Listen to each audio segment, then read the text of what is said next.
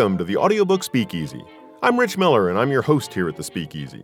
This is where you'll meet narrators, coaches, engineers, and other audiobook professionals, as well as some listeners who will be sharing what they look for in a good audiobook. If you're interested in audiobook production, you've come to the right place. Tonight's Speakeasy Chat is being brought to you by Squeaky Cheese Productions on the Cutting Wedge. You can find them on the web at squeakycheeseproductions.com. So come on in, grab a drink, pull up a chair, and join us for a friendly chat about audiobooks. Tonight, for the fourth time, I've got two guests with me here in the Speakeasy. I had an interaction with someone recently who was going to be doing their first dual narration, and I started thinking it might be really helpful to have a chat with some pros who are well-versed in what has become sort of the standard form for romances when the point of view shifts back and forth between the main characters. So Erin, Mallon, and Zachary Weber, thanks for joining me in the Speakeasy tonight. Hello, thanks for having us. Hey there. Thanks, Rich. My pleasure. I'm glad you could both make it. I know that you've done quite a few books together, so we will get into that later. But of course, since this is a speakeasy, we'll start it out by finding out, Erin, what are you drinking tonight? I am drinking an Australian Cabernet called 19 Crimes. Oh, I've had that one. It's good. Yeah, it was. Yeah, I love it because of the label. Who's on that? I think that's why I like an old-timey looking dude who kind of looks like he did something wrong. It is, but I think it's an actual. Oh, stop! Should I know who that is? I think it is. I think it is a gangster, but I'm just blanking, and I could be wrong. Oh, you know those Aussie gangsters and their Cabernets. So maybe it is just a random picture, but I could have sworn that was somebody like, I don't know, Al Capone or Could be. Clyde. I don't remember. Anyway, that was a good wine. Yeah. Yeah. What about you, Zach? What are you having to drink tonight? I'm my most boring self. I'm just having a coconut water. Coconut water. Coconut water. That's great. Some Vita Coco, nutrient rich, plus electrolytes, never from concentrate. So there you go. That's what I. So usually when I'm fun, I'm usually having a mezcal. Oh, no kidding, mezcal. That's unusual. I'm not sure that anybody has had mezcal in the speakeasy. Well, dang it. I have some on hand. I'll have to do that at some point. Which mezcal do you normally go for? Whatever they got. Yeah. I'm usually like, just give me the mezcal. If I go to a mezcal bar and they do like a flight, then I'll be like, yes, give me that. Yeah, I always do that too. I want to try as many as possible at one time. Yeah. Well, that's I'm cool. not a connoisseur though. I don't know what I'm drinking. Smoky tequila. That's the way I look at it. Mm-hmm. What are you drinking, Rich? All right. Well, tonight I am having an old classic, kind of, I think, why the term soft drink was invented. I'm having a scotch and soda. Oh, nice. Not something that I have very often, but the well scotch here in the Speakeasy is Johnny Walker Red, and that's a pretty darn good scotch. So I thought, you know what, I need a little more liquid tonight, so I think I'm going to just add some soda to it. So scotch and soda, Cabernet from Australia, and coconut water. Cheers, guys. Cheers. What a classic combination. I'm not sure that they had coconut water in any speakeasies back during Prohibition, but we'll pretend they did. It's delish. I love it. And so LA. Yeah. Speaking of LA, it's usually something I. Oh? So Zach, is that where you're at these days? LA? Yeah, these many days I've been here for. And I guess in March it'll be 8 years, so like 7.5 years. Yeah, quite a while. I know that you posted something, I don't remember where it was recently, about being across the pond for a little time off. Yes, I went to London for the first time, and I attended a romance book convention called Rare, which is like a multi-city thing. I think there's one in Rome right now. So there was a narrator's table, I think for the first time ever at Rare. Nice. At least Rare London. So I went to that. That was my first convention, romance convention I've ever attended. So it's pretty exciting. Yeah, that's very cool. Did you have a good time? Did you meet fans? It did, yeah. And it was a nice, steady stream. And everyone was really, really sweet. And I think that's the great thing about romance fans is they're all just tender-hearted sweeties. And they're just so happy to see you. And it's really, really nice. Yeah, no, I agree. I was just talking to somebody yesterday about the fact that 4 or 5 years ago, before I knew anything about romance audiobooks, I don't remember any specific thoughts, but I probably thought something along the lines of romance. Eh. And boy, was I dead wrong. I'm so impressed with romance narrators and with romance Yeah. fans and with a lot of romance writers who write really good love stories. Yeah. Yeah, Yeah, there's it's so kind of much its good stuff own. out there. Yeah, Go it's ahead, like its Zach. own industry. Yeah, definitely. Very cool. Well, so you're in LA. You've been there for quite a while now. Is that where you grew up? Oh no, you said you've only been there for No, 7 or 8 years. So.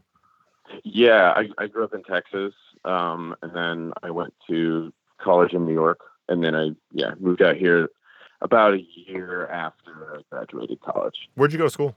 NYU. Wow, so you've been all over this country, in the middle, on both ends. I've been I've done the big trifecta: Fort Worth, New York, and LA. But yeah, no, I escaped Texas, fortunately, and I've just New York wasn't really doing it for me because it was very tough for me to live there when I was 22. So LA's been a bit easier. So that's why I've been out there. Cool. And when did you get into acting? Was it while you were in college, before that, or after you got out? No, I started doing plays in high school when I was, I guess, a sophomore, and then I went to NYU for acting. So I went to Tisch and studied experimental theater and Shakespeare at the classical studio. So I was, started relatively young. When I think about it, it's kind of weird because like all my peers in high school have been acting in like local theater since they were like 5. So I felt strangely late to the game. But I've been acting for a while. Yeah. Well, I can totally understand that would feel a bit strange. I think that I acted in my first play when I was around 36, 39, something like that. So you're a little bit before me when it comes to timeline. But That's yeah, really cool. Yeah, I know a lot of people who they grew up since they were 5 or 6 years old, and I'm going to be an actor. So that's cool. When did you get into to audio? I guess pretty soon after I moved out to LA. My mom's an author, and she had a bunch of author friends, and they're all romance authors actually. And one of her friends, like, she'd seen my headshot, and I was like 23 and a sprightly youth. She was like, he could play a character in the film version of my book. And then she, I guess a couple months later, asked me to make a trailer for one of her books. This is Colleen Hoover, who's a pretty big author. And I did, and I asked her for like an exorbitant amount of money to make it because my friend, who was like a producer and director, was like, we need this much. And I told her that, and she was like, that's insane. And then we made it, and then it made her mom cry. So she loved it so much. And then I did voiceover on it. So that sort of tripped me up into doing audiobooks because she wanted me to do her books after that. Soon as you make somebody's mom cry, they're willing to pay whatever it takes. Exactly. That's how you work. That's how you work in the industry. That's what I tell all kids. Yeah. Well, so Erin, you are on the opposite coast, if I remember correctly. Yeah, I'm in the New York area. I was in Brooklyn for a bunch of years, but now I actually bought a house in the Jers. I'm in You're a Jersey. Jersey girl. Yeah. Nice. Yeah, audiobooks helped me buy a house. So, excellent. That's always a good thing to hear. Yeah. I know at least one other person, maybe two, where they can also say the same thing. So did you grow up in that area? Sort of. I grew up outside of Philadelphia. Not too far. Yeah, it's about like an hour and a half from where I am now. Yeah. So you're pretty comfortable with the East Coast there. Yeah, that's pretty much where I've lived. And I went to school on Long Island, which is about like 40 minutes from the city. So that was great because I could bounce back and forth while I was training and see lots of shows. And yeah. That's great. So while you were training, you're talking about acting? Yeah. Mm-hmm. Cool. Yeah. New York is one of the two biggest places to be for that stuff, Zachary being in the other. It's true. That's true. So when did you get into audiobooks then? I did my first book in 2010, but then it took me a little while to get things cooking.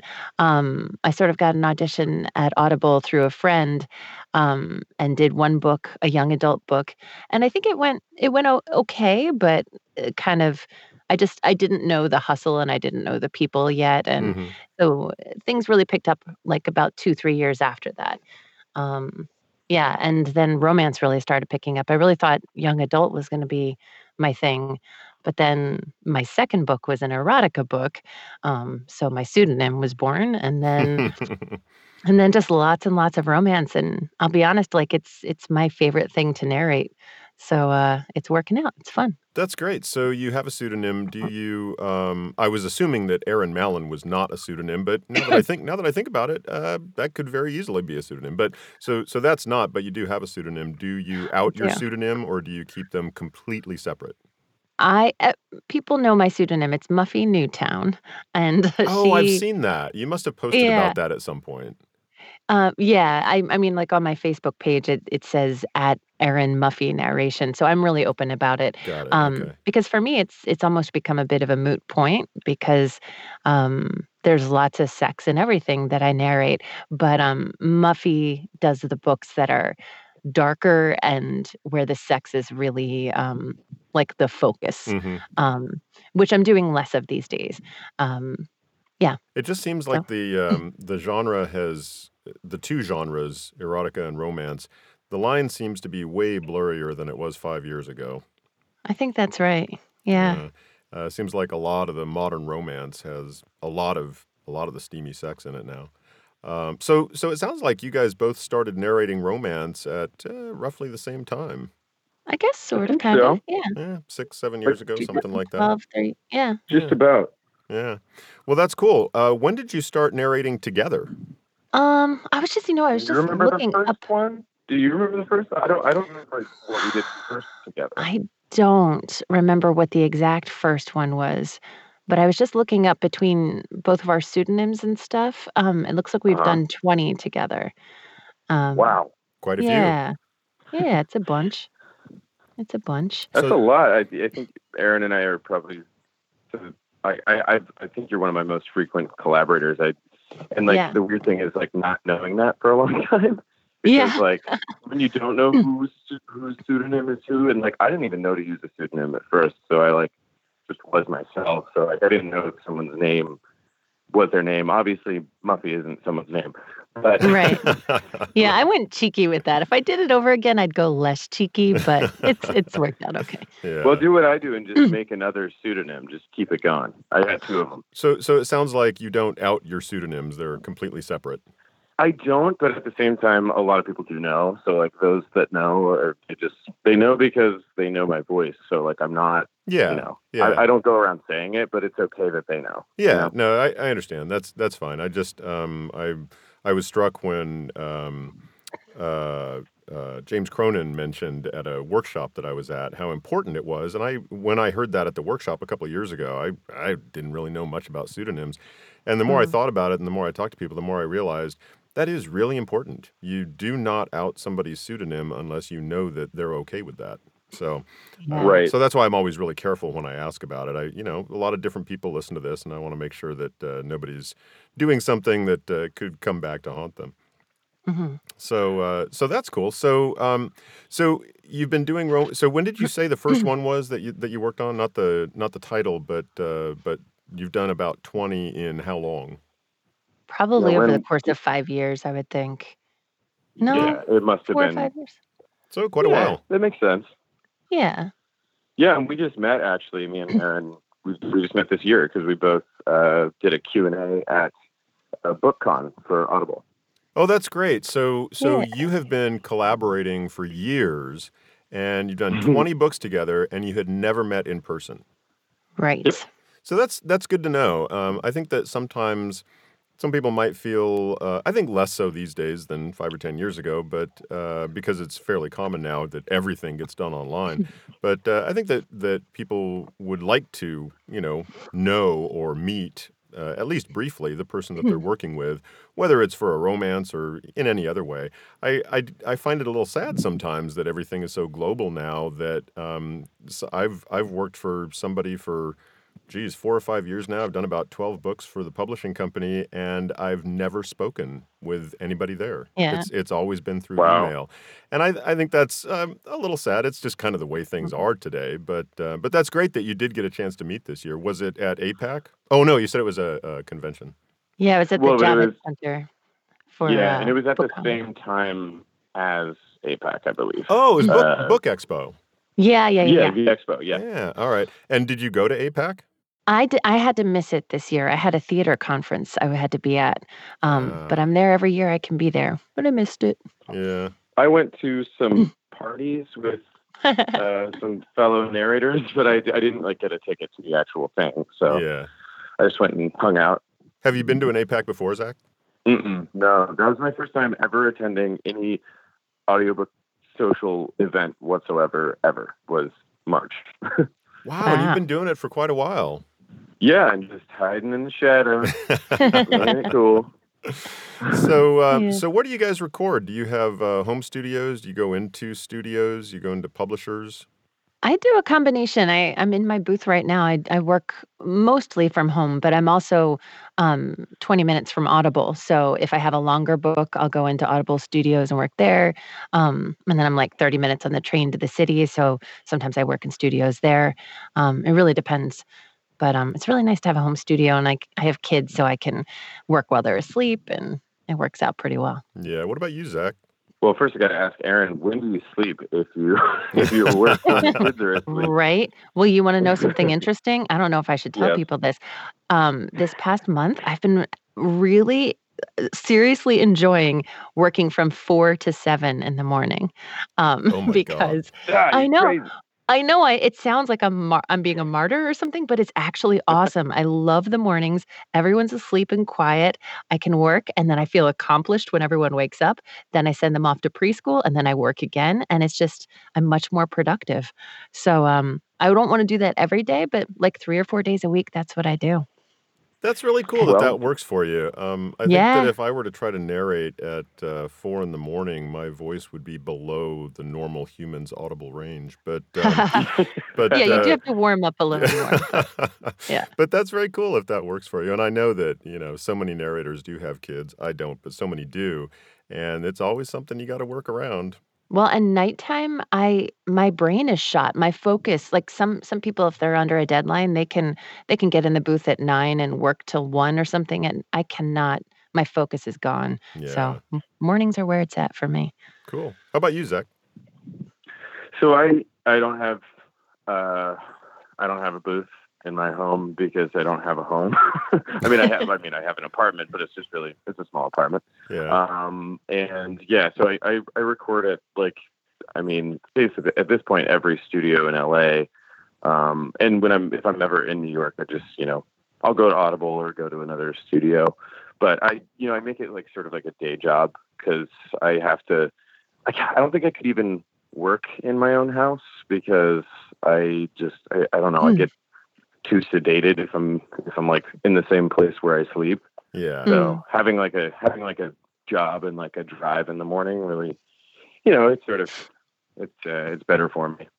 Well, and Totally, also totally having understand. engineers is helpful to me when you're not working alone and someone else is on the clock. You're just more productive. Oh yeah, and I've never ever learned Pro Tools, so that's the other thing. Oh, there you go. There you go. Yeah, no, Yeah. I totally understand that. Working from home, working in your home is it's a two-edged sword, and I love it. And then there are times when I think, if I had somebody saying, "Well, you need to be at the studio at such and such a time, and we're going to do a 3-hour session," it would be way easier for me to focus during Yeah. that time. So I get it. If that works out well for you, that's good. Mm-hmm. So really what the big thing that I'm interested in is how you guys prepare for a dual narration. What's the process? Well, it really depends. Some of us have worked together a bunch, and you sort of have a shorthand with each other. But I know if I'm working with a male narrator that I've never worked with before, I'm I'm kind of on top of it in a different way. Um, so I'll read the book, take notes about everyone's voices, um, do a character sample of the main female's voice that I'll be doing most of and send it to him so he knows the basic sound that I'm going to be in and basic range, and then ask him to send me the same for his character, and then just touch base on any questions that we have, any pronunciations. One of the worst things that can happen is because you're recording separately, you each like say the same name in a completely different way for the entire book because you made an assumption. Like I heard the story the other day. The name was Zoe, and I think most of us think Zoe. And so the narrators didn't even consider it could be anything else. And the author said, "Oh, it's Zoe." And they're like, "What?" And they Yikes. had about a million, 100, whatever, corrections that they had to do. Was So I it was a, doing a was it a book. main character? I believe so. Yeah, you gotta And have a so the other day ton I of was doing a pickups for that. yeah, and I was doing a book with Joe Arden the other day, and there was a Zoe in it, and I said, "This is kind of a lame question, but it is Zoe, right?" And he's like, "Yes, Zoe." Why are you So asking? I was like, "'Cause I don't wanna go through that." Let me tell you. Um, yeah, but, That's always a funny thing. Like because sometimes it's like, man, does that even fall in the hands of the narrators? It's like that's the thing. I feel like that's happened to us before, Erin. And like yeah. it was like, what are we supposed to do? But like Erin and I are doing a book together right now, and she'd already done it, and I didn't know that, and I was just like, "Hey, did you do anything special?" She was like, "Nope," because we've worked together enough. I know to just like kind of do my Erin impression for the character. That's sort of what I do too. I'm like, "Okay, what guy am I working with? What's kind of his vibe, his style, what's his range?" And then try to play the character that's in the text, which is gonna be different than Zach, but think of him as I'm doing it. Sure. Yeah, and in this case, the character's a huge asshole. So just like you. Just like me. Nah. No, I imagine that once you've worked with somebody, a half a dozen times, there are a lot of things that just sort of fall into place the next time you get together. Well, it's Right. funny, I actually don't read reviews. I'll read audiophile reviews, but I won't read Audible because it can be the seventh ring of hell, which which ring I don't know how many rings there are, but it can be tricky. Um, but I have seen some stuff that if people tag me in something, I think, "Oh, well, this can't be too bad if they tagged me." So I'll read it. And people talk about, like, chemistry. "Oh, these 2 narrators have such great chemistry." And I think that's so lovely, but, like, we're not working in the same room together. So it's Right. interesting that they call that chemistry, but I guess people's styles bounce off each other in interesting ways or, in a way that really suits the book. Maybe that's what they're responding to. I mean, it's very Mm. progressive and very forward thinking, to think someone has chemistry without knowing whether or not they actually have chemistry. 'Cause it's Yeah, like, uh-huh. sort Yeah, of the but I same guess thing they as buy the character's chemistry, so it must have something to do with the right. narrators. Yeah. Yeah, to me Right. that sounds like it's mostly about the acting, enhanced by the fact that you have worked together, even if you haven't been in the same space. You've worked together several times, and so you've heard what the other person was doing and how things fit together. So I think that's a great compliment. Yeah. I'll take it. Yeah. Very, very cool. So you've both worked with quite a few different narrators of the opposite gender, or even the same gender but a different person in a changing point of view kind Mm. of situation, right? Mhm. So, so have you ever had any experiences that were less than ideal? And I'm not looking for names. I'm not looking Sure. to out anybody for being difficult to work with, but I'm thinking more along the lines of just a way to warn other narrators if you're going to be undertaking a dual narration. This is something you might want to look out for. Make sure that the person does this or doesn't do that, or make sure that you communicate like this. Or what other experiences have you had? Clearly, you guys have had good experiences together. Mm. Yeah. But have there I, been I'm any along the way that have been more problematic? Listen, Rich. I'm ready to name names. No. She is evil. She's a bad lady. No, just kidding. I don't think I've ever had a bad experience with another narrator. Again, it's kind of hard to, as if you're not like face to face with that person, and it's just emails, and you're just like sort of doing the job on your own time. But yeah, no, I've pretty much all female narrators I've worked with have have been very pleasant people who I'm now becoming friends with finally.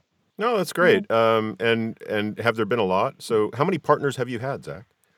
Oh my, what a personal question. Hey, what kind of question is that? I have no Hard to idea. say. Dozens and dozens. In both ways that question could be answered, I don't even know. No, just kidding. No, I don't know. I mean, I think there are however many like romance lady narrators there are. I've probably worked with, most of them. Quite a few, yeah. I think. Well, that's good. That's good that you haven't had any bad situations. I guess what I'm thinking of is, Erin talked about the fact that she puts together samples and then requests that you do the same. I'm just thinking, has anybody ever requested anything that you've thought, really, I've got to spend like 2 hours doing this when really you don't need to do that much? Or have they said, well, I'm not going to put anything together for you, or nothing like that? Well, I don't do that for every book. I do that for the ones where I'm sort of trying to get to know the person that I'm working with. So it's at this point, it's rare that I'm working with someone new. Like there's 5 or 6 guys that I tend to work with a lot. But I did run into something one time where it was someone I hadn't worked with before, and it was a romance, but it was a very youthful romance. They were all in high school. Um, and his voice just it sat in a very, very deep place. And it was interesting because the casting was strange. He was a phenomenal actor, but his voice, I was trying to match where his voice sat in a way, but it was also I was trying to capture a 16-year-old boy. So it was tricky with that casting. And like I said, I don't read reviews, so I don't actually know how that turned out. But we did our best. You know what? Now that I think of it, I think the hardest is similar to that, Erin, where I hate to, this feels like a put down, but I pride myself on accent, and sometimes other narrators, and you're not one of them, will just be like, hey, I'm not even good at the accent, just do whatever you think is right. I'm like, yeah, but it's not going to be consistent. Yeah. So then I'm like, well, okay, if he's from Yorkshire, then he's got to sound quite a bit different than, someone doing a basic London, England accent. And in that case, I guess I wouldn't even say that I'm frustrated, but I'm just kind of like, well, I guess this is how it's got to be. I just don't want to I don't want to feel like I'm showing someone up or differentiating the plot or, the essence of the character. But you also don't want to do less than what the book is asking for. Right. You want to be true to the author and the story that they've created. Well, I think in those cases, that's when ideally it depends on if you're working for a publisher or you're working independently with an author. Like if you're doing a book with Audible, they give you the email address of the author, and they say if you have this, you're required to reach out to them. So someone on the team reaches out and CCs the other person. That's where I think you get the author involved and ask what they want. And if the other narrator isn't confident doing that accent, maybe there needs to be a recast. But that's certainly not up to us to decide. We just got to do our work. But it's tricky. Sometimes you need somebody else to step in. But also sometimes the audience does, if you really think about the audience, they kind of just romance fans just want to hear you, and they aren't really dedicated so much to the reality of the thing because it's such a fantasy genre. So I think they kind of let that predisposition go, and so it's usually okay. I've never really encountered a problem, and usually it's just oh my God, Zachary Weber doing a British accent, and it's fine, and they like it, especially if they're American and they don't care otherwise. Right. So it's interesting. I think I agree with you. I also wonder if that's more of a male narrator in romance thing, because because the majority of listeners are female. There are a couple guys that reach out on a constant basis that are lovely. Yeah, not weird at all. Lovely people that that really love stories about people falling in love. And so there are some guys out there, but the majority are female, and they really, really love hearing these guys' voices. They love the female narrators too, but just in a different way. So Well, you have to sometimes, remember, Erin, this thing that I didn't know about you until earlier when we did that Q&A, that the ladies in particular love your male protagonist voice. Like when you well, see, they like male voices. They really want their sexy men. So I'm just trying to keep up. Totally. Yeah. That's No, but I mean, that's go good to ahead. hear, Erin. So people really like your male voices. I know that's a big deal. That's a lot of people have difficulty with that. Yeah. And what I have always found is that for myself anyway, is that less is more.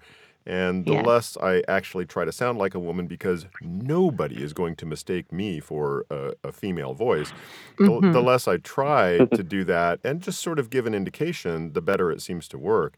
But that's great that that's something that people notice about your characterizations. Yeah, it is nice. I think it's always for you with your deep voice and me with my sort of medium voice, it's always about coming from the character's perspective and playing the honesty of the moment, always. That said, I think you can get to know yourself and get to know your voice and what it's capable of in a comfortable way. And if you can pitch in interesting ways that are honest, like that's got to be the thing. If you can do that comfortably and it's believable, why not have fun if people are responding to it? But I think it's when you can hear someone pushing and trying, you're out of the story, so it's a moot point. Right. It's You clear gotta that find where it sits. yeah, it's clear that somebody's trying to sound like a voice instead of sound like a person. Yeah, you can't Yeah. get lost in the story, so and I think that's our job is to help them get lost in it. Yeah. Well, that's cool. And so, Zach, how do you feel about whether you've heard anything from anybody or whether just you internally? How do you feel about your female characterizations? I love doing female voices. I think I'm pretty in touch with my own femness as a human being. Mm-hmm. And what you guys are saying, it's like, it's an indication. I'm not like forcing a sound. I'm like just being that person. How would they feel? And also like, the text indicates a lot, it's like maybe it's just an air of higher register, but really it's more about how that person feels. And I think it's just a matter of, that's one of the great sources of, the great tenets of acting is like having empathy. And not that I could ever truly understand what it is to be a woman, but, being sensitive to the idea that I even could, that I even am allowed to do this. So like, I don't know about you guys, but, if I'm meeting someone in public and they're like, oh, wait, and they like happen to find out I do audiobooks and they're like, oh, you do the whole thing? Oh, you have to do every voice? Oh, what's the lady voice sound like? And then I'm always like, no, I'm not going to do that. It feels like it kind of cheapens not only me, but like the very idea that I'm doing some sort of imitation, Right. Right. Right. So that sounds.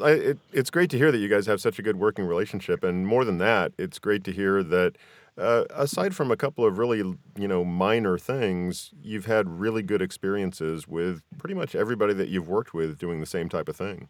Yeah, I think because people wanna keep getting hired. So people generally and people seem most people that are working a lot really believe in the work and wanna do good work. So what would make them difficult, you know? Yeah. No, that's great. Yeah. Do you both mostly work through either Audible or, other large audiobook publishers? Do you do any indie stuff at all anymore? Do you do anything off of ACX, or is it really just through the publishers that you've gotten good relationships with?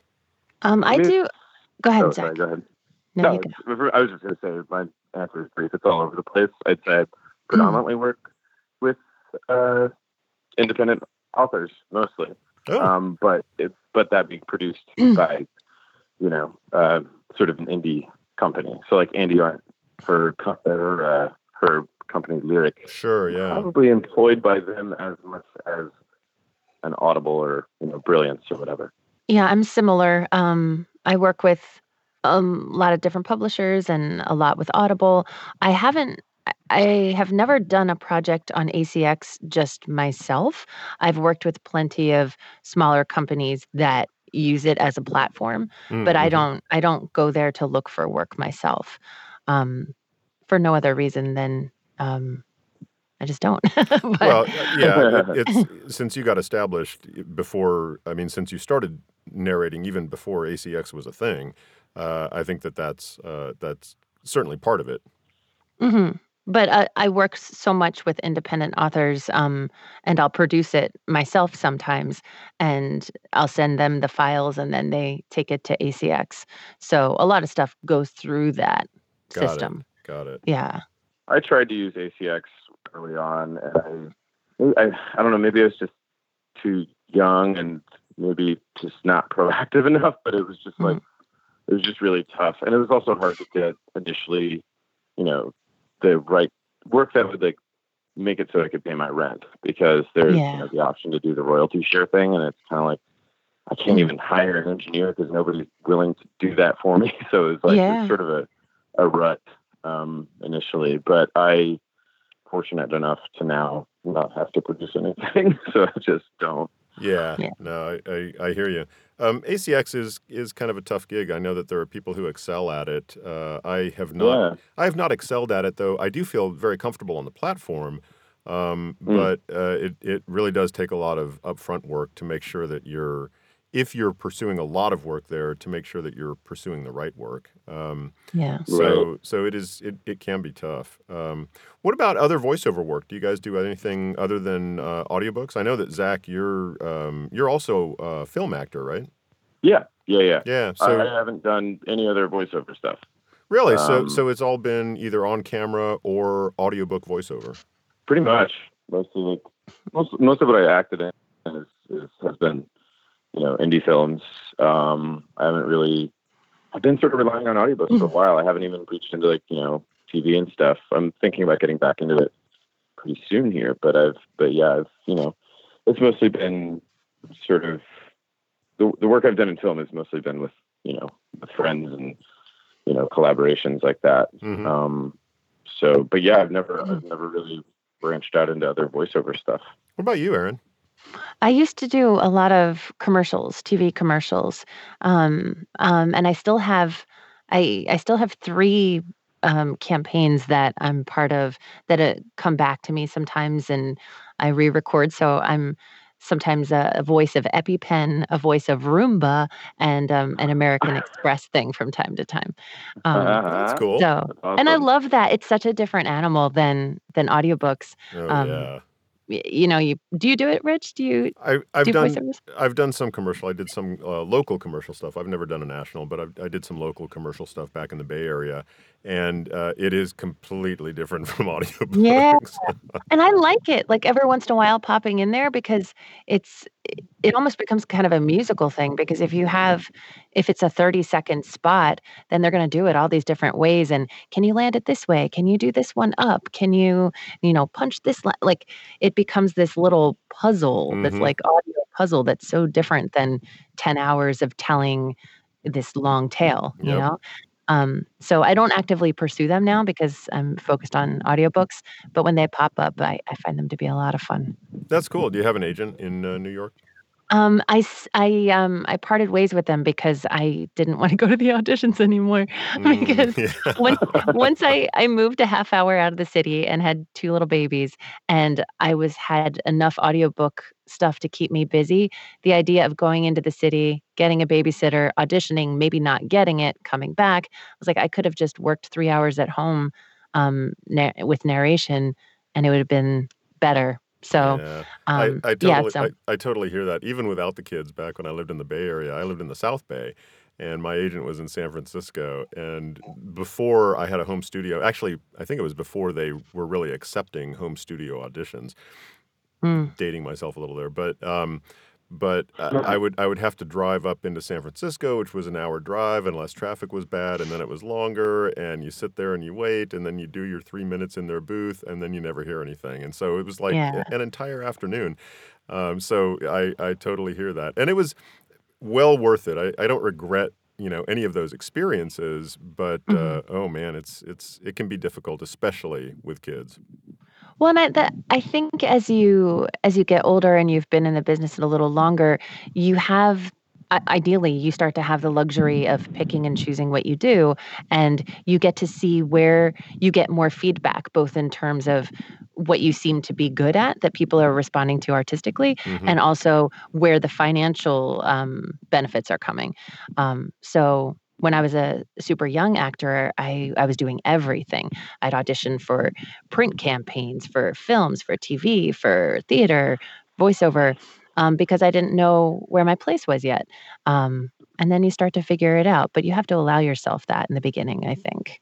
Yeah, absolutely. I completely agree, and the money plays a big part. I know somebody who was really surprised when they went through at the end of the year and checked where their revenue was coming from in all their different voiceover things, and found out that the majority of it was audiobooks. They didn't Mhm. think that was the case. Just going along through the year. Oh, I did this e-learning, I did this commercial, and oh, then I did these audiobooks. And when they actually figured it out at the end of the year, they were surprised. And so they said, I got to look at this seriously and say, Yeah. maybe this is the direction I need to go because this is what's working. So I think that that's always Mm. wise to take stock, see what's working and Mhm. what's not. Yeah. Well, so Erin, you Mhm. sound like, as Zach said earlier, when do you sleep? I'd kind of like to know what you do when you're not narrating, but I'm not sure that you have any time. Oh, I'm a playwright. Oh, no kidding.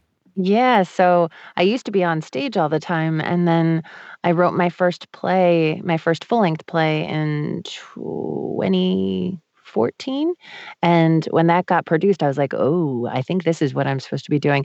Like, I never thought I'd be as happy sitting in an audience watching other actors perform something I wrote than I felt on stage, but it was the same, and then it kinda surpassed it.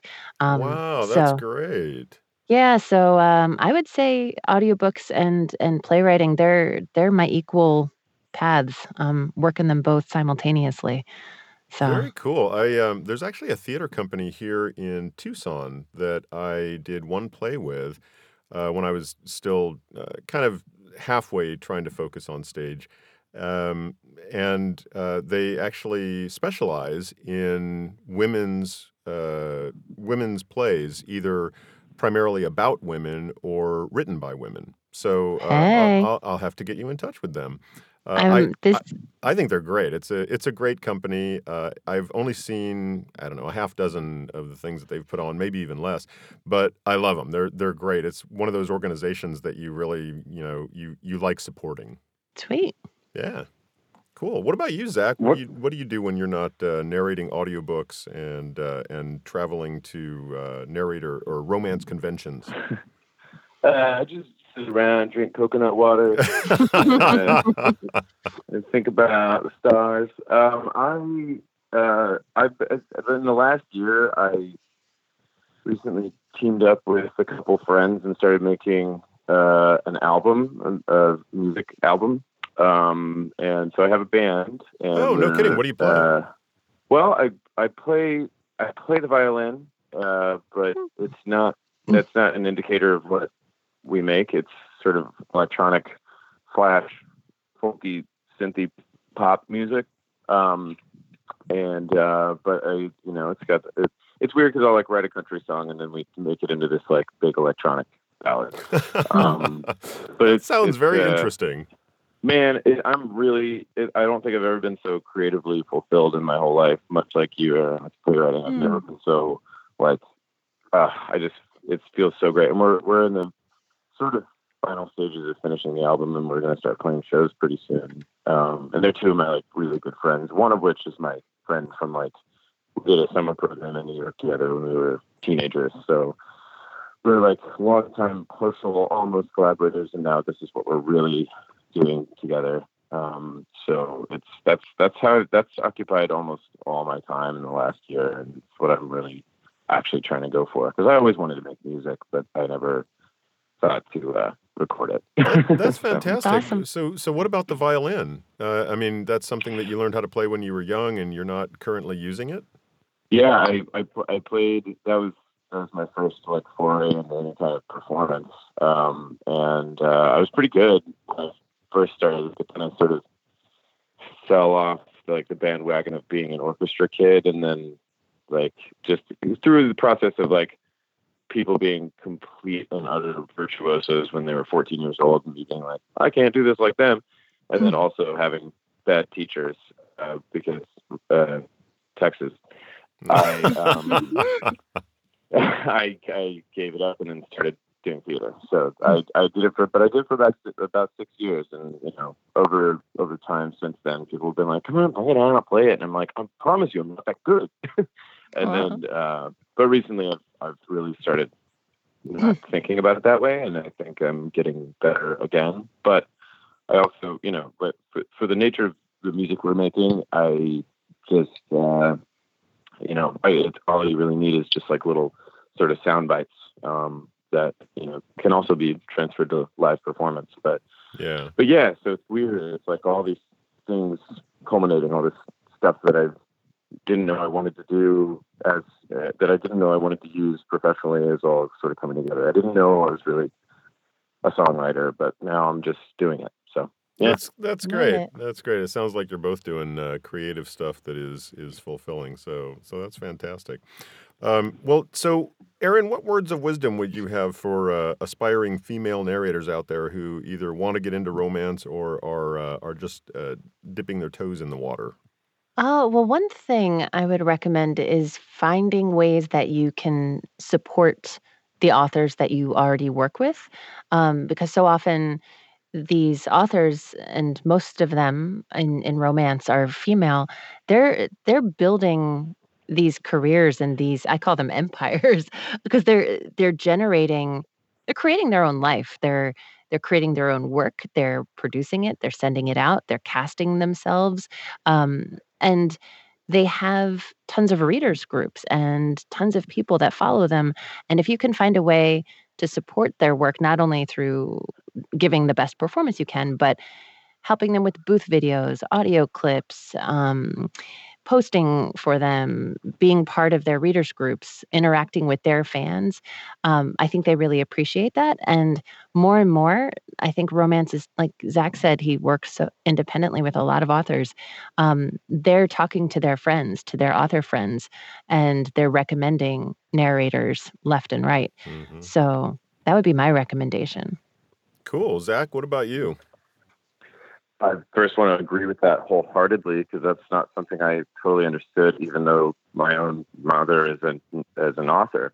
But like I did sort of get it for that reason. That like this is like if you're an actor, like this isn't maybe everything you're going to be doing, but at the very least, definitely focus on it and don't downplay your potential within any given industry, because you don't, like we've also been talking about before, you don't know where it's going to go and where it's going to take you. So like I would say sort of jump in head first. That's the thing I didn't do. I was like dipping my toes and being like, I don't know, it's kind of scary, like, because it's like the issues discussed in these books are often very, very intense, and like, it can feel like very intimidating, but you're providing a service for people that really really adore it. And it sort of supplements their life in a big way. So yeah, I would say just jump in. Romance fans are just so excited. Yeah, and get involved in those forums, and oral fixation is one of the best, because, it really changed things because I don't read reviews. I really didn't know if I was, like, creating in a literal box and then, like, sending things out into the void. I didn't know if people were listening or cared, and then these groups started popping up, and you have interactions with people, and sometimes it's fun. I'll be in the booth, I'll be working on something, and I'll picture a particular listener, and I'll be kind of working for them, and That's awesome. Yeah, and you don't feel alone, you feel like you're communicating, and it becomes even more fun. Very cool. So Erin, you mentioned that it's most of what you do and that you love romance. Do you narrate anything else? It's I would say probably about 75 to 80% is romance, but occasionally, a young adult thing will come my way, anthologies, some multicast things that aren't romance.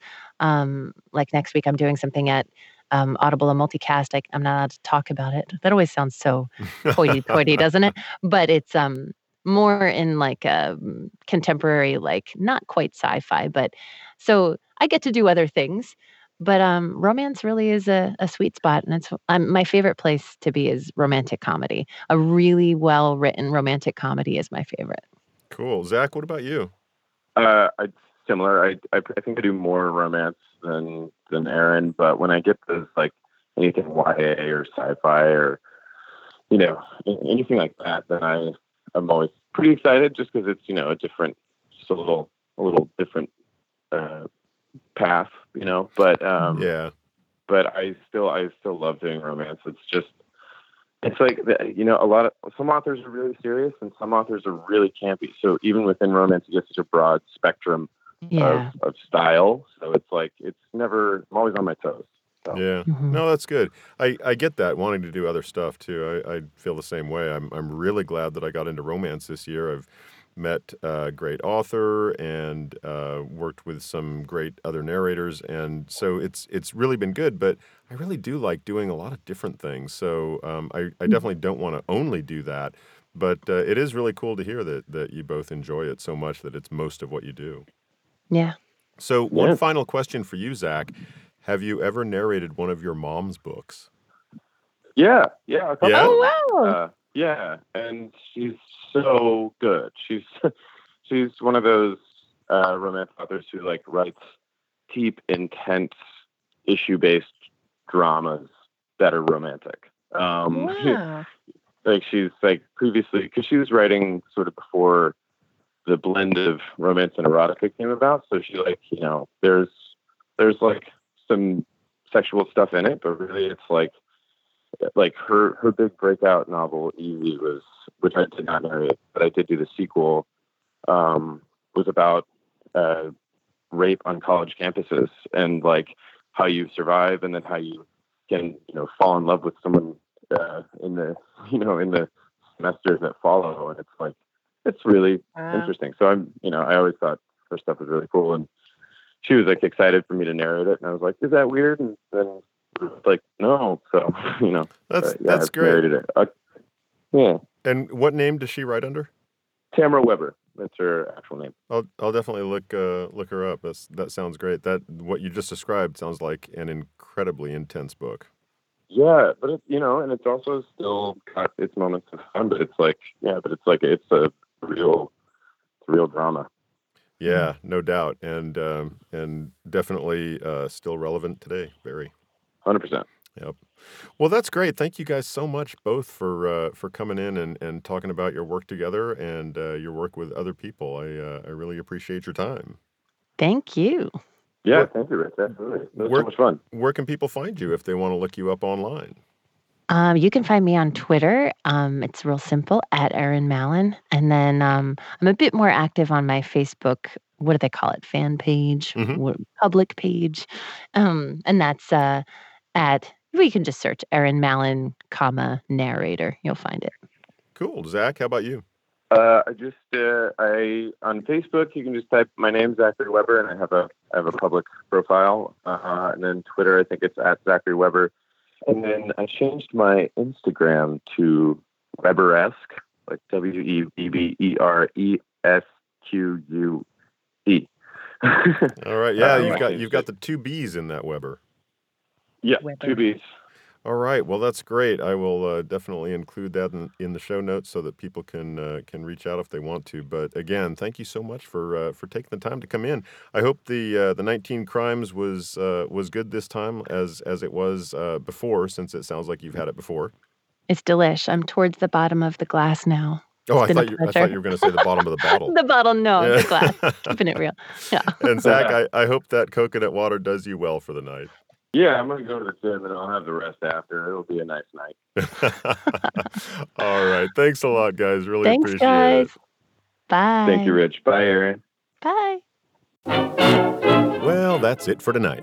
Many thanks to Erin Mallon and Zachary Weber for coming in together. I was really happy to hear about their narration experiences, both separately and together, and I hope you enjoyed the conversation as much as I did. Don't forget to check out the sponsor for tonight's episode, Squeaky Cheese Productions. They're on the cutting wedge. They're on the web at squeakycheeseproductions.com, and I'm very grateful for their support of the audiobook Speakeasy. As always, you can find the audiobook Speakeasy on iTunes, Stitcher, and Podbean, and all the apps that pull from iTunes. And you can find me at richvoiceproductions.com, where I've got some samples and links to audiobooks I've narrated, and where I'm also posting episodes of the audiobook Speakeasy. If you're enjoying our Speakeasy chats, please take a few minutes to leave a review on iTunes or Stitcher. And if you're not enjoying them, please find a podcast you do enjoy and leave them a review. If you think this show is educational, entertaining, or valuable simply because it gives you an excuse to sit down and enjoy a cocktail in an otherwise hectic day, I'd really appreciate it if you'd add a buck or two to the tip jar. You can make a per-episode donation by signing up at patreon.com/audiobookspeakeasy, or you can make a one-time donation by visiting paypal.me/audiobookspeakeasy. Any financial support is greatly appreciated as it helps me keep the lights on here in the Speakeasy. Quick shout-out this week to Mike Carnes for adding to the tip jar. I really appreciate the support, Mike, and I hope you keep enjoying our chats here in the Speakeasy. Until we see you here in the Speakeasy again, I hope you can find some time to enjoy an audiobook. Cheers!